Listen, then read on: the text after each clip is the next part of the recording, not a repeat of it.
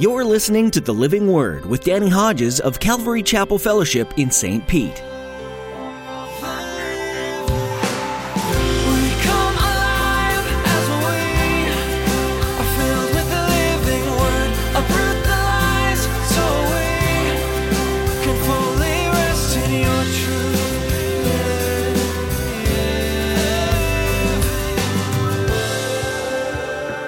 And if you are going to live for Christ, they will come against you.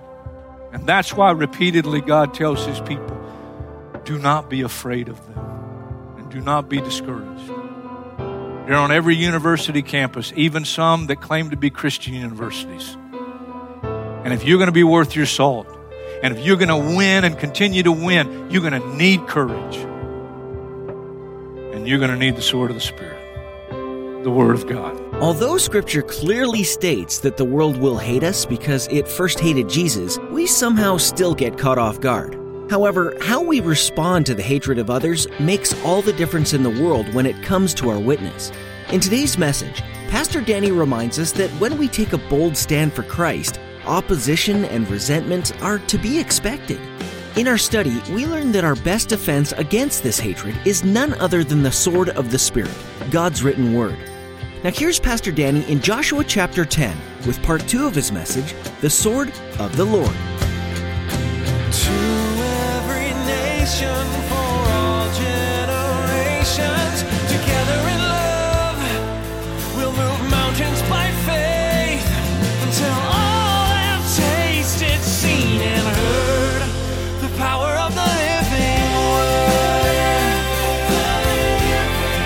The power of the living word. The power of the living word. Verse 7, I also withheld rain from you when the harvest was still 3 months away.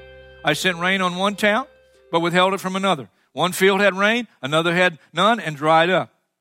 People staggered from town to town for water, but did not get enough to drink. But you've not returned to me. In other words, I did that. I withheld my blessing to try to get you to repent, to get your attention. But watch what happens here. It goes from simple loss of financial, material blessing, and it gets more severe. Many times I struck your gardens and vineyards. I struck them with blight and mildew. Locusts devoured your fig and olive trees. Yet you've not returned to me, declares the Lord. Verse 10, I sent plagues among you. That's when all of a sudden you get physical illness. 1 Corinthians, some of you are weak and sick. As I did to Egypt, I killed your young men. Sometimes there was tragedy, people dying.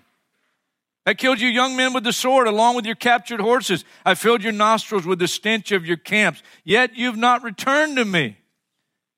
And then it gets really severe. I overthrew some of you as I overthrew Sodom and Gomorrah. You were like a burning stick snatched from the fire, which tells me you're saved, but you're living like the world. Yet you've not returned to me. And then the final is verse 12. Therefore, this is what I will do to you, Israel. And because I will do this to you, prepare to meet your God. I mean, that's just as clear as the nose on my face, and I got a really clear nose. Is God fighting for you? Or is God fighting against you?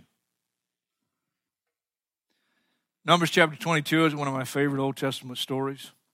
I've taught on it many times. I've read it through many, many times. And you can't read a story like Numbers chapter 22 and not know that God has a sense of humor. I mean, it goes like this. Balaam got up early in the morning, saddled his donkey, went with the princes of Moab, who they've come to hire him to put a curse on Israel. But God was very angry when he went because God initially said, don't go with them. Well, he goes with them and God's angry. And the angel of the Lord stood in the road to oppose him. Balaam was riding on his donkey, and his 2 servants were with him. When the donkey saw the angel of the Lord standing in the road with a drawn sword in his hand, she turned off the road into a field. Balaam beat her to get her back on the road. Now, you might know that story. Let me just summarize it. Here's the angel of the Lord, again, with a sword.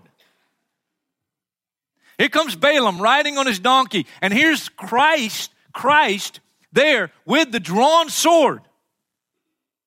But Balaam has no spiritual sight. The donkey has more spiritual sight than Balaam.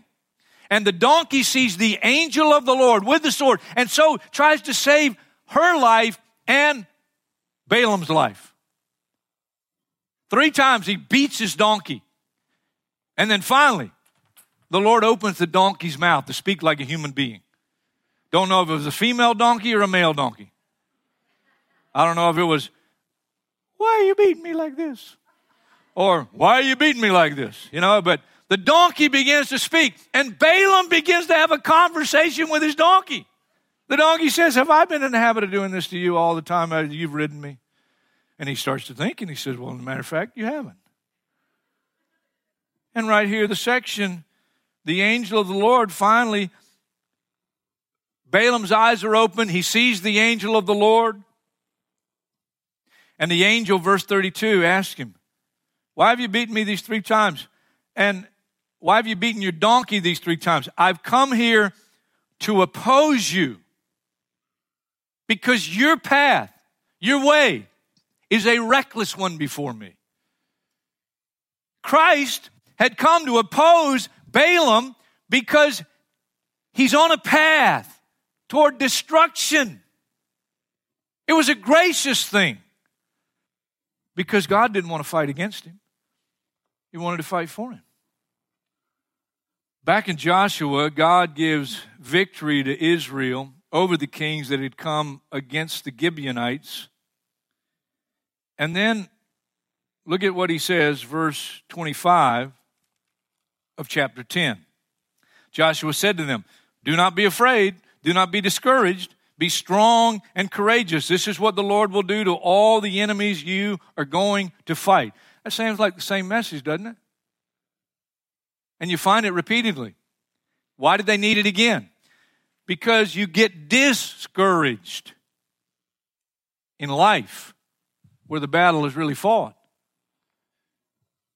And you get one victory, but you got to now go back into the battle, and God says, okay, that's the way it was. I gave you victory. I want to give you future victory. There is something repeated in this section, and this is a real important time in the service to not fall asleep. I'm just encouraging. I'm not saying somebody's falling asleep. I didn't say that. But you don't want to miss this. It's good. Not because I'm teaching it, because it's the Word of God. And you got to see this. You just got to see this. It was so fresh for me. Chapter 10, and we're just going to highlight a few verses here. Chapter 10, verse 28. That day Joshua took Makkedah. He put the city and its king to the sword and totally destroyed everyone in it. Verse 29, then Joshua and all Israel with him moved on from Makkedah to Libnah and attacked it. The Lord also gave that city and its king into Israel's hand. The city and everyone in it Joshua put to the sword. Verse 32, the Lord handed Lachish over to Israel, and Joshua took it on the second day. The city and everyone in it he put to the sword. Verse 34, then Joshua and all Israel with him moved from Lachish to Eglon. They took positions against it and attacked it. They captured it that same day and put it to the sword. Verse 37, they took that city and put it to the sword. Verse 38, then Joshua and all Israel with him turned around and attacked Debir. They took the city, its king and its villages, and put them to the sword. Whenever you see some phrase repeated again and again and again and again, please take note of it. They won in every place they fought and in every battle with a sword. Now, it was crucial that they make the daily decision to submit to the commander of the Lord's army. He also has a sword, and then he gives them swords. He's given you a sword. Ephesians 6. Take the helmet of salvation and the sword of the Spirit, which is the Word of God. The context of Ephesians 6, you have the belt of truth that keeps your spiritual pants up, aching, no hidden sin. Because you may be sure your sin will find you out. There's the breastplate of righteousness. That's not only righteousness by faith, that's the practical righteousness of submitting my life daily. There's the readiness of the gospel. If you don't have something to share, you're not really saved. If you're really saved, you have something to share. You have the gospel of peace. And you're willing and ready to share with others the message of salvation because God saved you, and your heart of love that He's put in you now by the Holy Spirit wants to see all men saved like He wants all men saved. The gospel of peace. Your feet fitted with the readiness of the gospel of peace. The shield of faith that's overcome the world. The helmet of salvation, so now you're not worried about death. And then the last one is prayer. And then right in there just before prayer is the sword of the Spirit. Now, while all the pieces of the armor of Ephesians 6 are vital and essential for victory, the star of our text today is clearly the sword. Clearly. Watch what happens after the Israelites wield the sword against the enemy and gain this tremendous victory. Back in Joshua chapter 10 and verse 42. All these kings and their lands Joshua conquered in one campaign because the Lord, the God of Israel, fought for Israel. Then you get to chapter 11. They get a great victory, wielding the sword and having the Lord fight for them. When Jabin, king of Hazor, heard of this, he sent word to Jobab, king of Madon, to the kings of Shimron and Ashaph, and the northern kings who were in the mountains, in the Arabah, south of Kinnereth, in the western foothills, all those places, to the Canaanites in the east, to the Amorites, Hittites, all the ites. And then they came, verse 4, out with all their troops and a large number of horses and chariots, a huge army as numerous as the sand on the seashore. All these kings joined forces and made camp together at the waters of Merom to fight against Israel. Hey, listen, could be a whole nother message, but listen very carefully. You gain a victory because you've chosen to be on the side of the Lord. And He says, I'm going to fight for you. And you win a victory. And here's what happens. You think, oh, great, it's going to be smooth sailing from here. No. The enemy's going to join forces. Because they hate that you are now victorious. Because you've made a decision to make Christ your commander, and you've made a decision to follow Jesus. And now people know it. You're not incognito. You're not a Christian that nobody knows you're a Christian. You're now on the front lines, and you aren't arrogant about it, but you are not ashamed. And when that happens, it is a spiritual battle, but we are in a physical world. And if you have not discovered yet, there are groups of people that may have nothing in common. They may be politically at odds with one another, like the Herodians and the Pharisees, but they got together against Jesus, and they'll get together against you. And they're people you work with, and they're people in the neighborhood, and they're people who are on the city council, and they're people who are on the school board.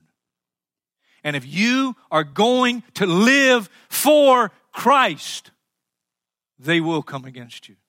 And that's why repeatedly God tells His people, do not be afraid of them and do not be discouraged.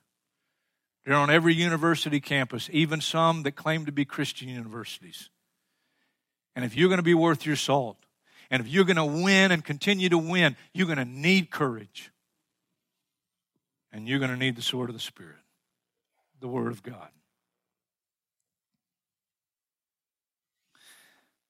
So chapter 11, after a great victory, and then the enemy unites in a fresh opposition, something you've heard before.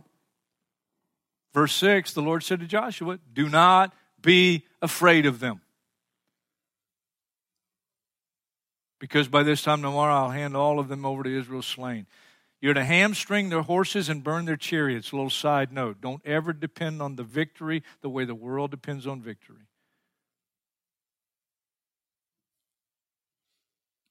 And then, as we bring it to a close, toward a close,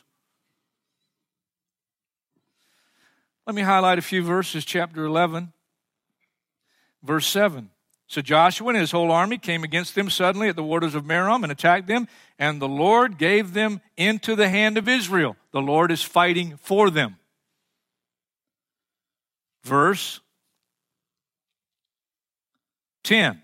At that time Joshua turned back and captured Hazor and put its king to the sword. Verse 11. Everyone in it they put to the sword. Verse 12, first part. Joshua took all these royal cities and their kings and put them to the sword. Verse 14, the Israelites carried off for themselves all the plunder and livestock of these cities, but all the people they put to the sword. That's the emphasis. That's the message. And you don't want to miss verse 18 of chapter 11. Joshua waged war against all these kings for a long time. Now, if you want an encouraging note, the end of the chapter, then the land had rest from war. Isn't that what we all long for? Not only in reality, physically, in terms of nation against nation and all the troubles in the Middle East and everywhere else, but the greatest battle and the eternal battle is a battle you and I face every day. And it's a very real battle. And you'll either live in victory or you'll live in defeat. It's really a very simple message, but boy, is it practical. Is God fighting for you? He wants to fight for you. He wants to bless your life. He wants to bless your marriage. He wants to bless your family. But every day, every single day is a decision. Will I submit to the commander of the Lord's army? Will I submit to Christ? Now, let me make it very, very, very, very, very, very practical. And this is not new stuff for those of you who've been in church, especially church with me as a pastor. Because you've heard the word. And you've not only heard the word, you've heard me say, you need to develop a time to get in the word yourself. Now, God showed me years ago, babes in Christ don't do real well, generally speaking, in terms of personal Bible study. That doesn't mean you should not begin personal Bible study.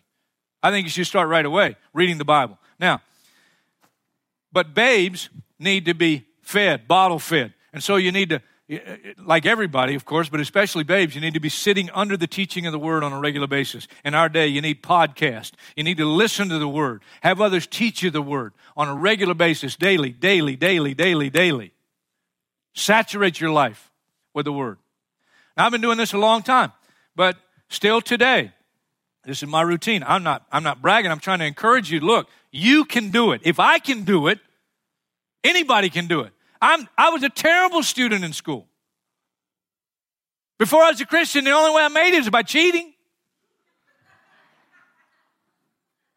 And then I was a C.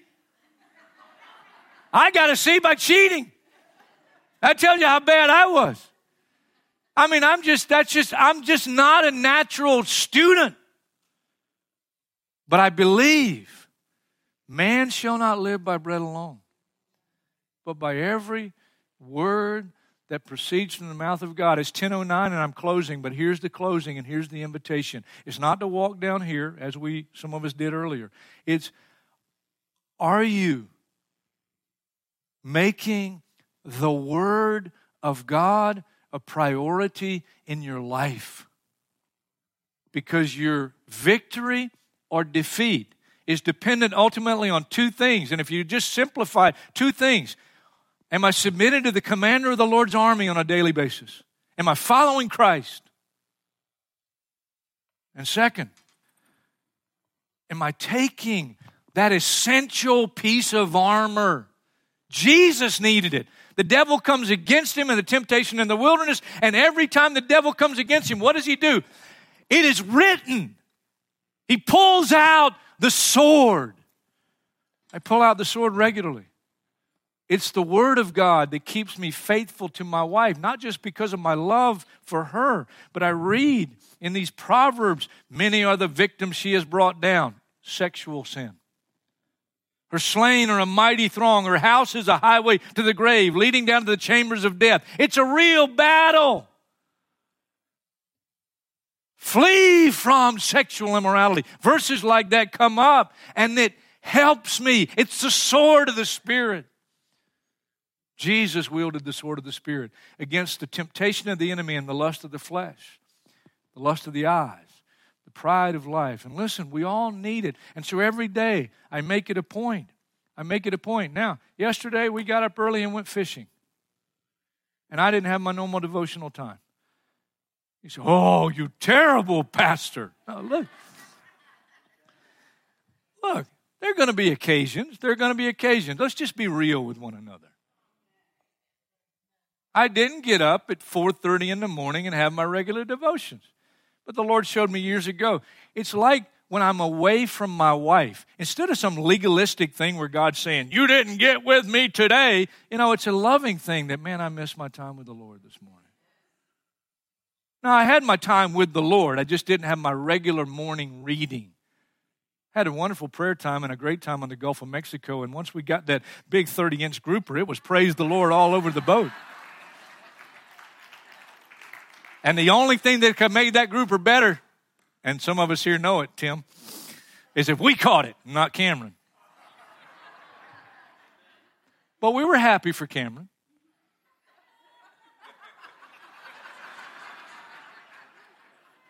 God bless him.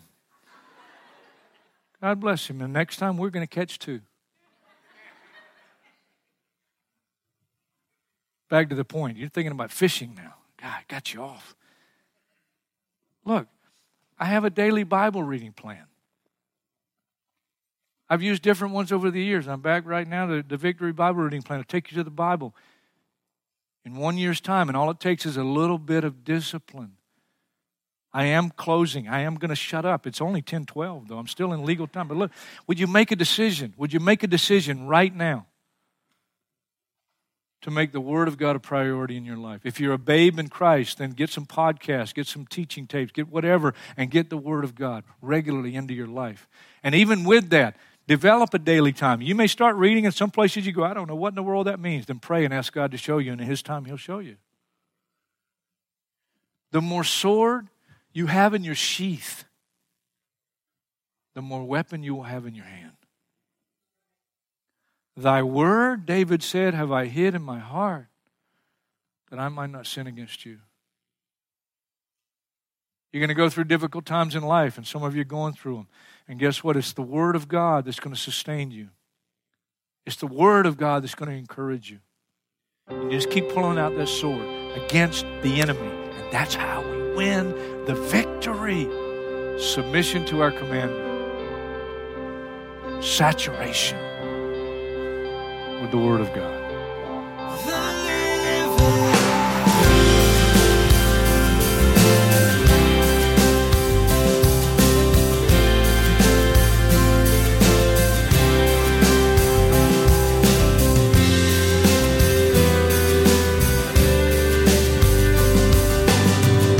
The children of Israel had traveled miles to reach the land that God had promised them, and their time of waiting was finally reaching an end. Their leader had changed. Their numbers had changed, but their creator and deliverer had not. God was with them in the wilderness and would be with them as they entered the promised land. Just as God was with the Israelites long ago, He's also with you today. He's been by your side through every trial and every triumph, and He promises to be your strength and guide in all that's still to come. So step forward in faith. Be strong and courageous, for the Lord your God is with you wherever you go. We're so glad you joined us for today's edition of the Living Word. Pastor Danny Hodges will return soon with another message from the book of Joshua. But in the meantime, you can access more teachings from the Word of God by visiting our website, ccfstpete.church. Just click Sermons to be directed to our YouTube channel. And don't forget to subscribe. That way, you'll never miss a new edition of the Living Word.